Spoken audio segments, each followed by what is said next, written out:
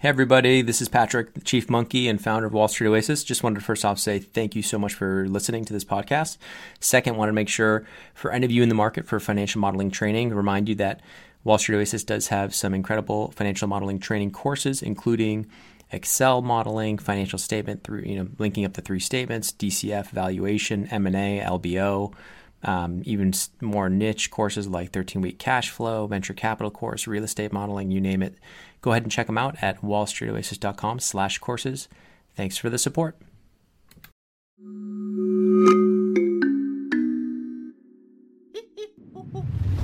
Hello and welcome. I'm Patrick Curtis, Chief Monkey of Wall Street Oasis, and this is Monkey to Millions, a show where you get a front row seat as I mentor young students and professionals to try and help them break into their dream jobs.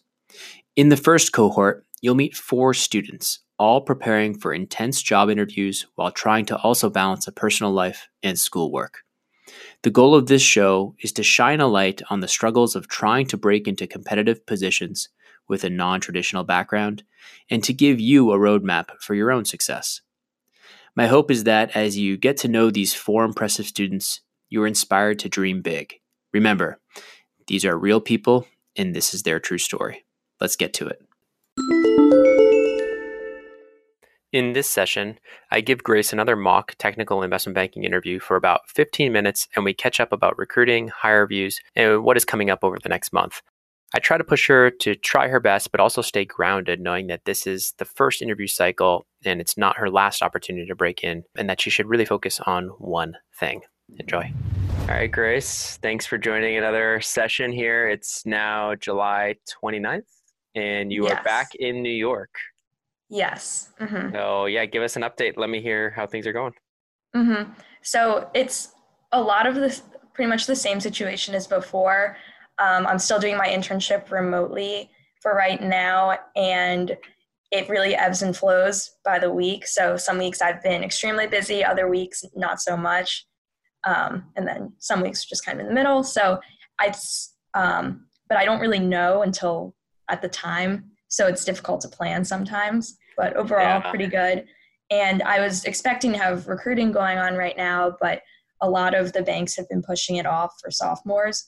So they're separating the processes, a lot of them this year, and doing all the juniors first and then waiting to do the sophomores. So I probably won't have any interviews until late August at the earliest. Which is funny because it's still super early. Right. It's like when they used to, when back when I was in college a long time ago, it was like sophomore recruiting wasn't even a thing, first off. Right. And then the juniors weren't even recruiting until like after the new year. So you got the full 6 months like ahead of schedule and a full year. Mm-hmm. So it's just totally different now. So you do have those interviews though coming up. August isn't that far away, obviously, it's just days away. So the internship, I've heard the same thing from the other mentees. It's been super sporadic, kind of because you're not in the office, it's kind of like they maybe forget and then they remember and then they give you a big heap of work and then they leave and they ignore you for the next 3 days and then they come back and say what's going on kind of thing. Right. I would say in terms of like your work product and stuff like that, I would try to just, it's that fine balance of staying in touch with them enough such that they don't get annoyed, but they know you're still there and like what your capacity is. You know what I mean? Right. Mm-hmm. So I would just keep doing that. In terms of the technical interview, have you had any chance at all to look at the courses, whether it's the interview course or any of the Excel modeling, any of that stuff? Mm-hmm. I've been looking at the technical interview PDF. Okay, good. I haven't had as much of a chance to dive into the modeling courses yet. Okay. I've been focusing more on the interview. Yeah, which you should. It's kind of crunch time. And so they said August, so they're still going to interview sophomores. It's just a question of, it's just more a question of like timing. Is that right? So you've been told? Yes. And I've spoken, especially at Goldman, I've spoken to 3 or 4 different people, all of whom at least last time I spoke to them, no one really knew what the timeline was looking like still. They just said that the higher views would probably be late August, they were thinking, but all of them said too that could easily change. And then that actual interview, like super days, would be probably early September.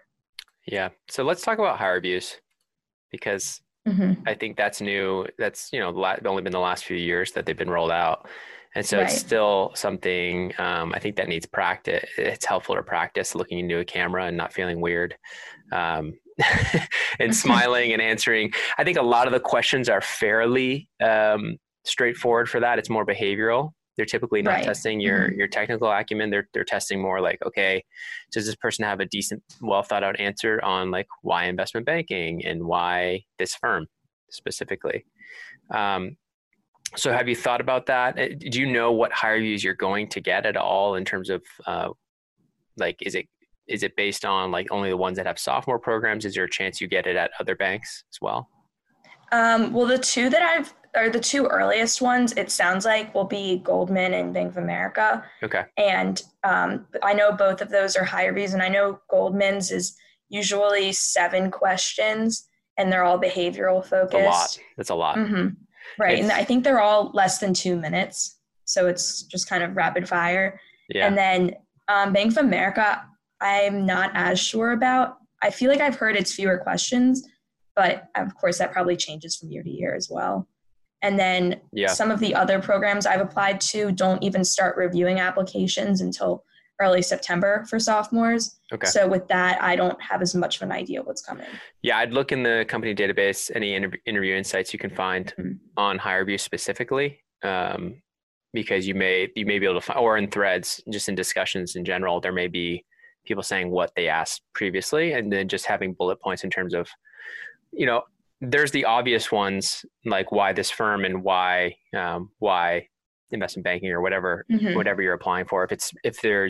I don't think there's a specific HireVue for like real estate or anything like that, right? No, they're all very general. It's general, yeah. So just having like why finance or why investment banking, like you can look, there's a thread on WSO called why finance. Like that interview question, it's like hundreds of comments on it. So you get some great answers there in terms of how to frame your answer. On the behavioral side, on the technical portion. So the idea is it's HireVue and then potentially straight to a super day. That's what it sounds like most of the bulge brackets do, at least. Yeah, I think so. And this year just might be weird. It just might be where they have like you do a bunch of Zoom calls like back to back to back, which hopefully this show has given you a little bit of this mentor process is giving you a little more practice than most kids. Okay, so let's talk a little bit about let's do some technical questions, just like 10 to 15 minutes, and then I'll try to do a quick review with you. Okay. After, does that sound decent? Yes. Okay. So let's start off with, okay, so Grace, welcome to the interview. Thanks for coming. Any questions about how the process will work today? I don't think so. Okay, so let's jump right in. I'd love to, we're going to do a little bit of technical. We'll probably have some behavior, but let's start out with the technical. You can assume I'm an associate. So associates and analysts tend to ask the most technical.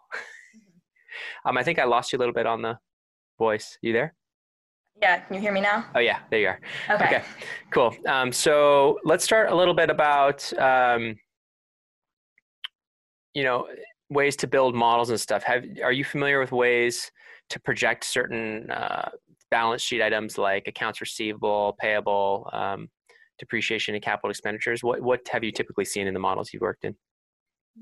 Well, a lot of it is using accounts receivable days and inventory days to project out how long it takes to receive money owed to the company and how long the company takes to pay out money to those it owes money to, and then how long its inventory stays in versus how long it takes to turn the inventory.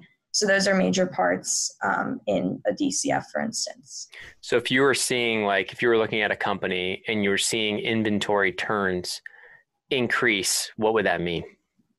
Well, that would mean that each item is spending a longer amount of time in its inventory, so it's not getting the cash as quickly for those items. If the inventory turns were going up? Oh, sorry, if they were going down, right? Yeah. Okay. So if the inventory turns are going up, it means you're turning your inventory over faster. Right. Right. So, okay, great. And then, um, in terms of like beta, are you familiar with like weighted average cost of capital? Yes. Do you know why you lever or unlever a beta? Well, it has to do with the capital structure of the company. Mhm. So, since beta is based on the equity portion of the company and its stock in the public market, you have to account for what percentage of the company's capital structure is debt versus equity. So, like, first, what is even beta? Like, what is the point of it? Like, and where would you even find that? Why do we even care about beta? So it's the volatility of the stock as compared to the broader market. Mhm. So a beta of greater than one means that it's the stock moves has more volatility compared to the average stock in the So market. would like a And Tesla have like a beta of like 0.5 or like 3? three generally. Yeah. And then usually utilities and real estate companies are going to have the lower betas.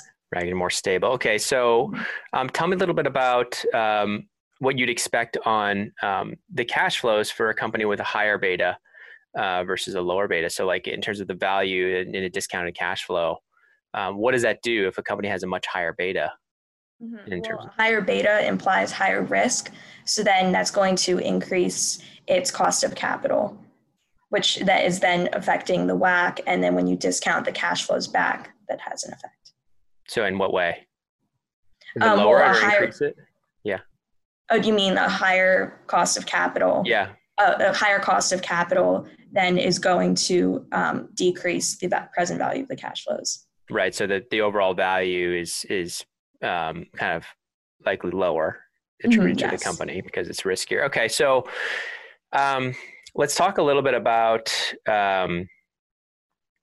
different ways that people. So in a DCF, typically, how is that even done? Can you walk me through just the basics of like a DCF, and then yeah, just tell me what you know about it. I don't know if you've come across it in your internship. So you start out by projecting out the company's free cash flows, generally for a 5-year projection period. And to do that, you start with earnings before interest after taxes.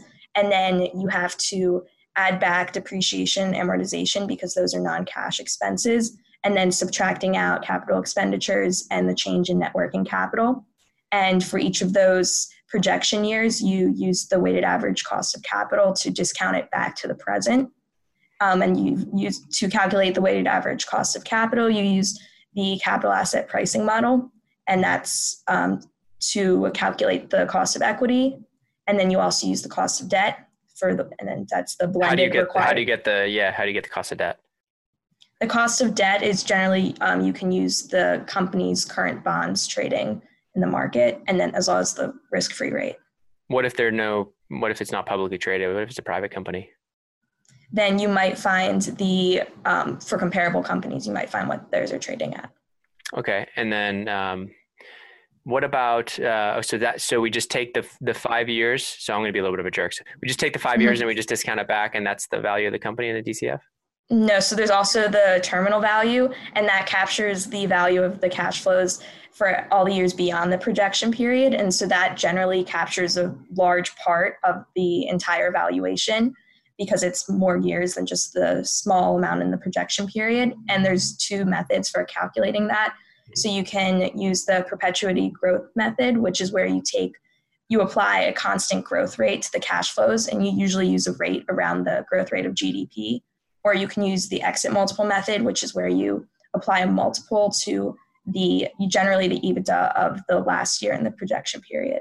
But and then once you Okay, sorry, if you can finish, go ahead. And then once you calculate that terminal value, you discount it back to the present as well. Got it. So why wouldn't you use, like, for a really fast growing company, why wouldn't I just use like a growth, like let's say like a fast growing startup that's proven to be fast growing for a long time? Why couldn't we use like a 5 or 6% growth rate on the terminal value, or even an 8%? Because it's been growing at 20, 30% a year. Why wouldn't we do that?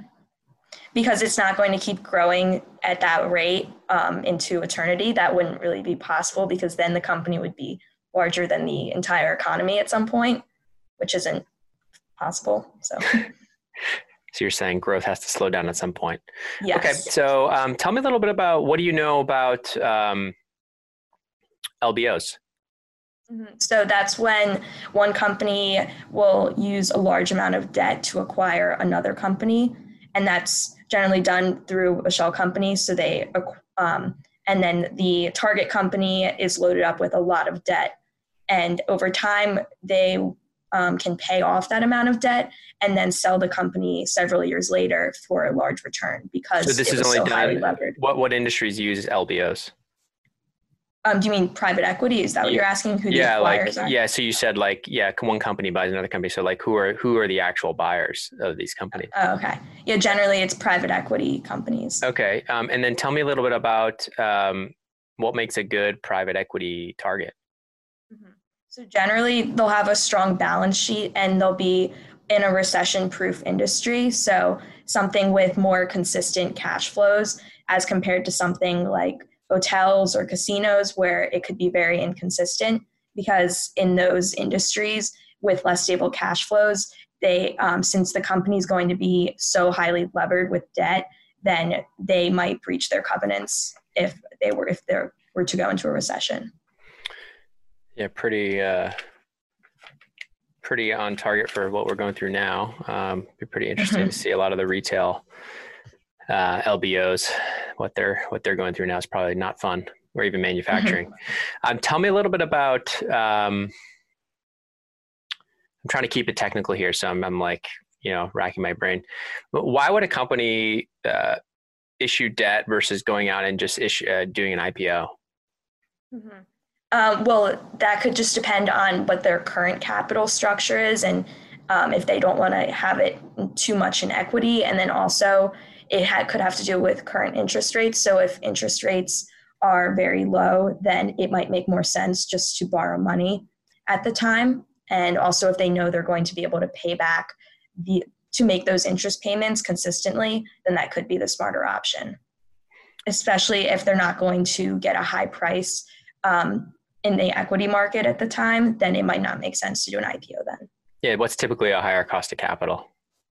Generally, equity is a higher cost of capital. Right. So, and what happens when you issue shares to the public, or issue shares in general, sell shares? What happens? What happens to the current capital structure in terms of the owners? Well, the current owners have their ownership percentages diluted. Right. Okay. Tell me a little bit about. Do you look at any stocks? Do you trade at all? I trade a little bit, but mostly in indexes, ETFs. Okay. Do you have any specific view on the current market and where we're at? Well, it's interesting right now because we were talking about earlier with betas, it's kind of flipped at the moment. So industries such as utilities and real estate, before all this were generally below 0.5, but now they've actually increased to be higher than 1. And when then in reverse, many of the technology stocks had betas of greater than 1 before, and they've now gone to less than 1 because of the major shift we've seen in everyone's lifestyle currently and how the economy is running. So it's interesting to see how it's been a big reverse from what it was before. And why does that matter as a trader? Does it matter? Where do you think do you think things are overvalued or undervalued right now in the stock market? I think that widely depends on the industry. And then it matters a lot too, because when you're trying to... So let's talk about airlines. What about airlines? Well, that's been, I guess that so much of that depends on the vaccine. And it's been interesting to see that on certain days when good news has come out about vaccines, the stocks that react the most are actually airlines and other companies that are highly sensitive to the health outcomes in the future. Mm-hmm. And so those stocks have moved more in reaction to vaccine news than the actual pharmaceutical companies. What would be some names or some industries you'd like to invest in to be a little bit defensive given this pandemic that we're experiencing? Mm-hmm. I would say I would go for right now probably some of the undervalued hospitality stocks, because even though technology is very big and important right now, some of those are probably overvalued. And we've also seen stocks like Zoom have gone down on positive vaccine news. So if things are going to be better in the future, then Zoom stock is probably not going to stay at its current levels. So that might not be a smart investment at the current moment. Are you familiar with options at all? Mm-hmm. Would you have any, let's pretend that you had a view on the market and you said, well, the market's really gone up a lot right now, but I think what we're going to see, I think there's a lot of volatility priced in, and people think that it's going to be super crazy and volatile. I actually think it's going to be somewhat of a flat, stable market because we're going to have the vaccine, but we've already kind of priced in a vaccine. Right? Let's say you just had that view. Is there a certain strategy you could put on with options that would help you kind of express that view? Mm-hmm. Well, I know there's the VIX, the volatility index. So that's a direct bet on volatility. So that would be the first thing I would think of. Yeah. And then what about like using options specifically? So like, yeah, you could bet on the VIX, like, staying low and whatnot and put on certain options. But like, are you familiar with call options and put options? Mm-hmm. So, I'm not familiar with any of the complex strategies though. Okay. That's fair. Do you know basically what a put option is? So that's for being able to sell the stock at a certain price in the future, and then call is for buying the stock at a certain price in the future. So if you buy a put option on a certain stock, what's your bet? That it's going to go down. Correct. And so if you buy a put option, you have the right to sell, correct? Yes. At a certain price. So basically, if it goes up, that option becomes pretty worthless. Right. If it's over that put, it's called, what do they call that when it's kind of not worth anything where the strike is? Out of the money. Out of the money, right? Okay. So tell me, let's do a couple more and then we'll call it. So M&A, are you familiar with like, why would anybody even want to merge? What's the point of merging or acquiring a company? Well, usually if it's a strategic acquire, then you can have synergies realized that ultimately end up saving you a lot of money and then increasing the bottom line. So give me some examples of synergies. Well, it's usually operational. So a lot of, and overhead costs as well. So if you have two companies that essentially do the same thing and then you merge them together, you can eliminate a lot of excess overhead. And then also you can take advantage. So on the income statement, where would that show up? That would be under SG&A usually. Great. And then yeah, go ahead. Okay. And then you can also take advantage of scaling if you put the operations of two companies together, so then you can decrease your variable costs.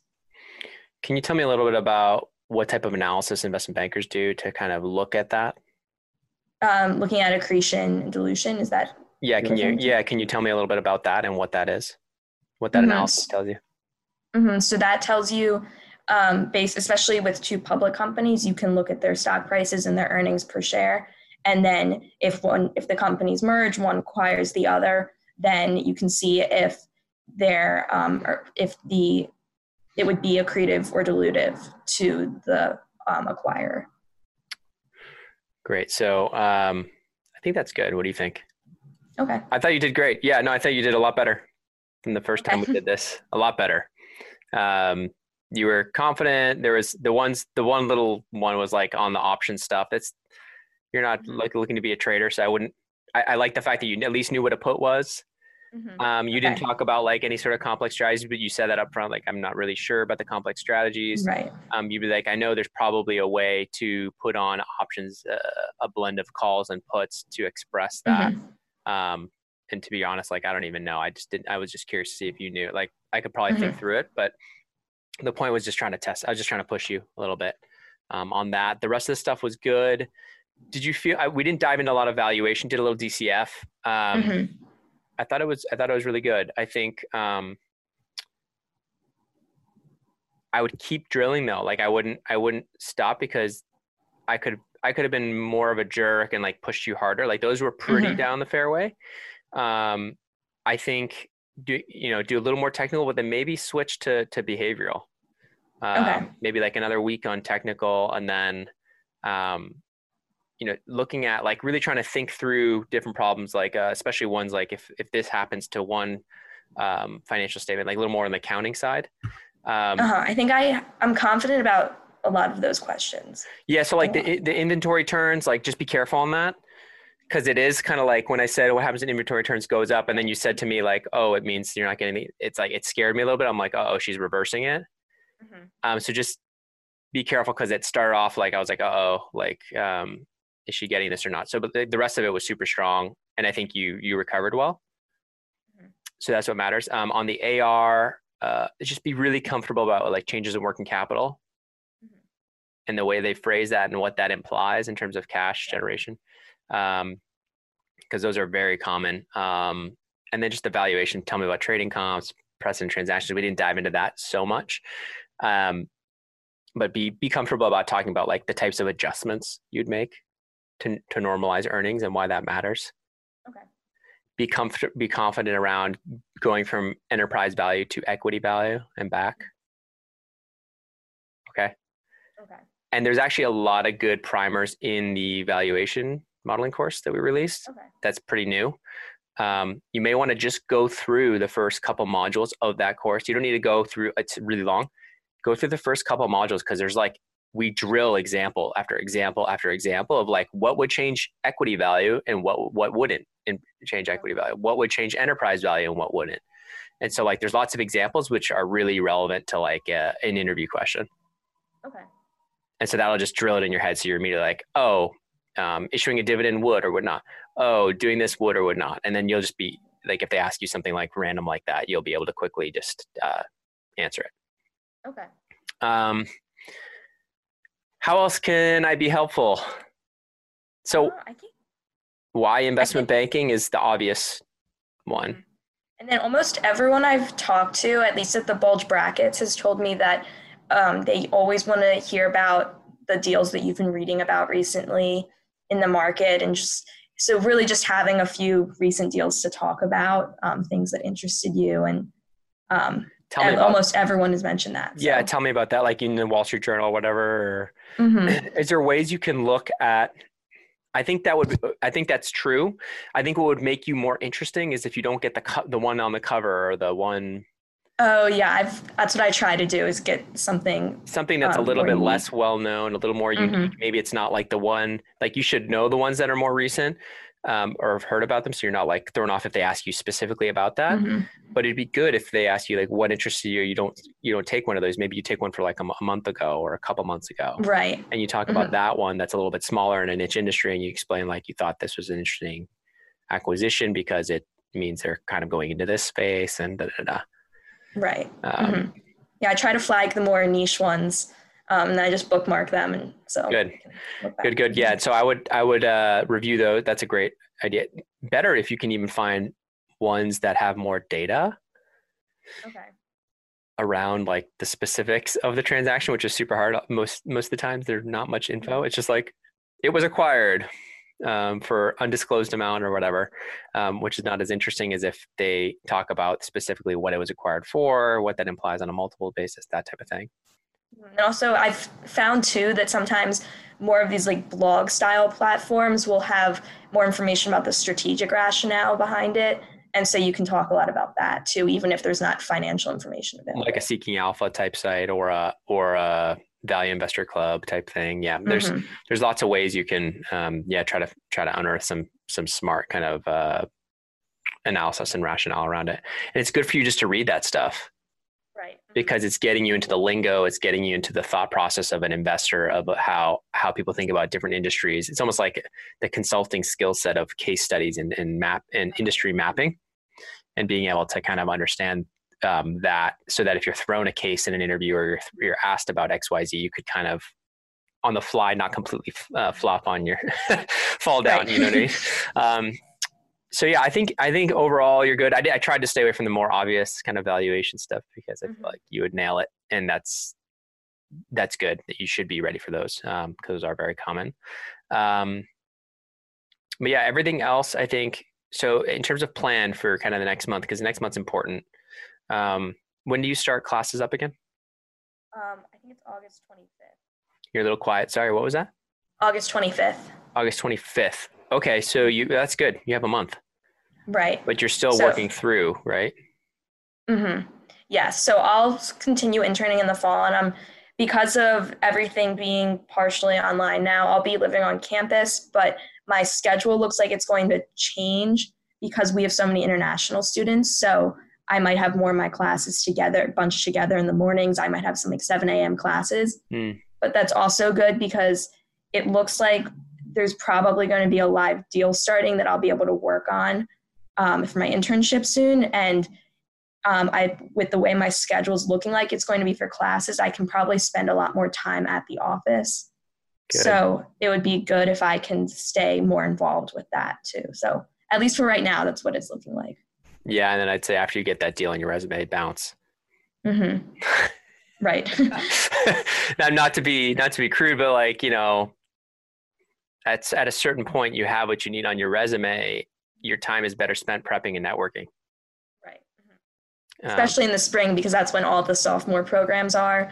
Yes. And especially like the women's programs too, for accelerated interviews. And yeah, unless it's like super unheard of for people to drop out, that like, but like if you can pass the baton gracefully, no pun intended with your name, like if you can do that then and not upset anybody and still have that deal experience and that you feel like you've done enough, where you feel like, okay, I get it.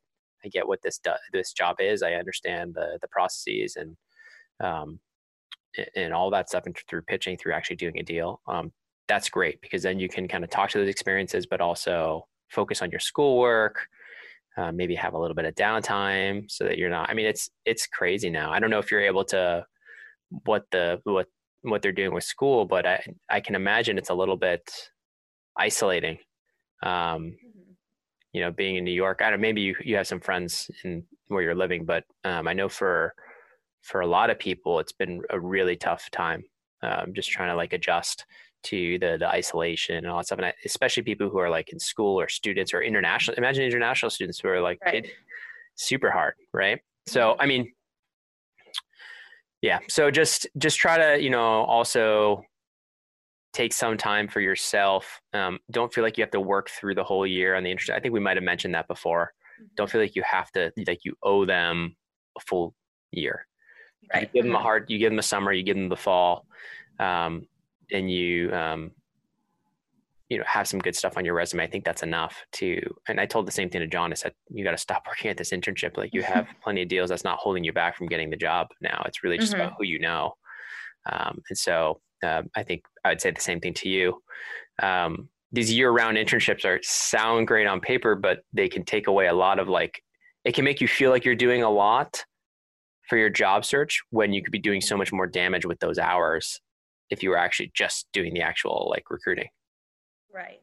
Yeah, I think it's just being able to balance it, which at least in January and February, when I was actually going into the office and on campus for school, I found a really good balance, and I still had a social life, and I was still doing well in school and everything. But yeah, so I think that's the key, is if you feel yourself getting overwhelmed or whatever, making those important decisions of what to cut out. Right. And trying to prioritize that. I think, given where you are, given that you landed that internship, given that you've clearly prepped on some technical interviews, I don't say stop yet, but just keep that going at a pace that's not going to burn yourself out. Right. You still have a lot of time in college. Right. So it's unfortunate that recruiting is so accelerated now that you can't even the first couple of years are just crazy. But the good part is if by sophomore summer you have an internship return offers, you can start kind of taking the foot off the gas a little bit. Right. And just enjoy your time there. Take classes that interest you, not just what look good or what are going to teach you accounting and finance. Just try to expand your horizons in terms of actually learning a lot of different new concepts and stuff, because it's going to be the last opportunity for a while to do that. Right. So, and hopefully by next year, things are kind of coming back to normal. You can enjoy the city. Right. And I'm trying to kind of load up now more too, so that way when I am able to travel again, I can before I graduate. For sure. For sure. Have you thought about studying abroad ever? And it's kind of out of the question now, but have you thought about that? hmm Yeah, most business students at Fordham go to London Oh, because Fordham has a campus there for the business school. oh, And I didn't know that. so a lot of people do that their junior spring because, or at least finance students, because they Cool. have their internship at that point. So it's kind of it's a good break in a So you're way before thinking that if summer. things are better, maybe? Right. And then also the honors program I'm in does some shorter trips too. So if things Oh, I miss stay New on York. course, I can hear the horns honking. I miss it. yes. I live right on Broadway this summer, so lots Nice. of noise. Nice. Yeah, so if things stay on course, then I'll be going to London for a couple weeks next May as well with that group. Um, Perfect. so we'll see. Hopefully, fingers crossed. I mean, that sounds awesome. That'll be a blast. hmm Okay, so if I can be helpful at all before our next session, just let me know. If you hear something or there's a higher view or you want to do a quick mock, even just off air or whatever, we'll do that. And then yeah, it's exciting time for you. Yes. And what I'll say to you is, in terms of like feeling pressure or higher views or any of this stuff, if it comes, all I'll say to you is that you're in a really good spot, even if you don't get this. So like you have no like you really like there's just ups. Just think of it as just pure upside. If you get these internships, don't think of it as I have to get this. If I get this, I'm done. No, you have another swing of the bat, and like throughout the rest of the year, you have another swing of the bat next summer. You have another swing like you until your junior summer's over, you have a lot of chances. Right. So that doesn't mean you shouldn't try your best and prep and all that stuff, but it means, when that day comes to, take the deep breaths you need to take and just go in there and try to be more about like getting to know the person across from you rather than feeling like I have to get every technical right. And if I don't know something, like that's it. It's not true. It's really, do they like you or not? Right. If you can find a personal connection. Exactly. And do that and just try to be like a normal human being. And that tends to go pretty well. Okay. True. So yeah, because a lot of people psych themselves out and they're like, this is my one shot. And it's sad because it's like, it's not true. Like, even if you went through your whole college career, you didn't get into investment banking, oh no, like, okay, you're still not going to be unemployed. Like given that you're diligent, given that you do well in school, given that you're a hard worker, like you're going to find a job. I truly believe that. And so even if it's not in like the dream thing, you can always get there. And there's lots of other ways to reset. There's business school. There's just networking really well if you stay in the city somehow. So that's what I would say is like where you start out is not where you end up, and not to get, and that's really like freeing when you have that mindset of like all you care about is your performance. You don't care about the outcome. And I read that recently and it's like, it's so true. If you just focus on your own performance, what you can control, and not on the randomness that is this recruiting, whether it's like the higher view bot picks up the wrong thing or your internet cuts out during it. Like there's things you sometimes you just can't control. And so don't worry about that stuff. Just worry about what you can control, try your best, and just let things fall where they may. I'm very confident that you'll be in a good spot. So yeah, that's my spiel. Yes. Okay. Yeah. And let's talk in a month. Great. Sounds good. And then good. hopefully that'll be right around the game time for a few days. Yes. Hopefully. Awesome. Cool. Yeah. If you want to move it up a week or whatever, we can do that. If once you hear a date or something, just let me know. We could do that and kind of go through a little bit. We could do some of the behavioral since it'll be a little more timely. Yes. So hopefully in a couple of weeks, I'll have a better idea of when that will be. Perfect. Okay. Sounds good. Awesome. Thank you. Thanks, Grace. Talk soon. And thanks to you, my listeners at Wall Street Oasis. If you have any suggestions whatsoever, please don't hesitate to send them my way, Patrick at wallstreetoasis.com. Until next time.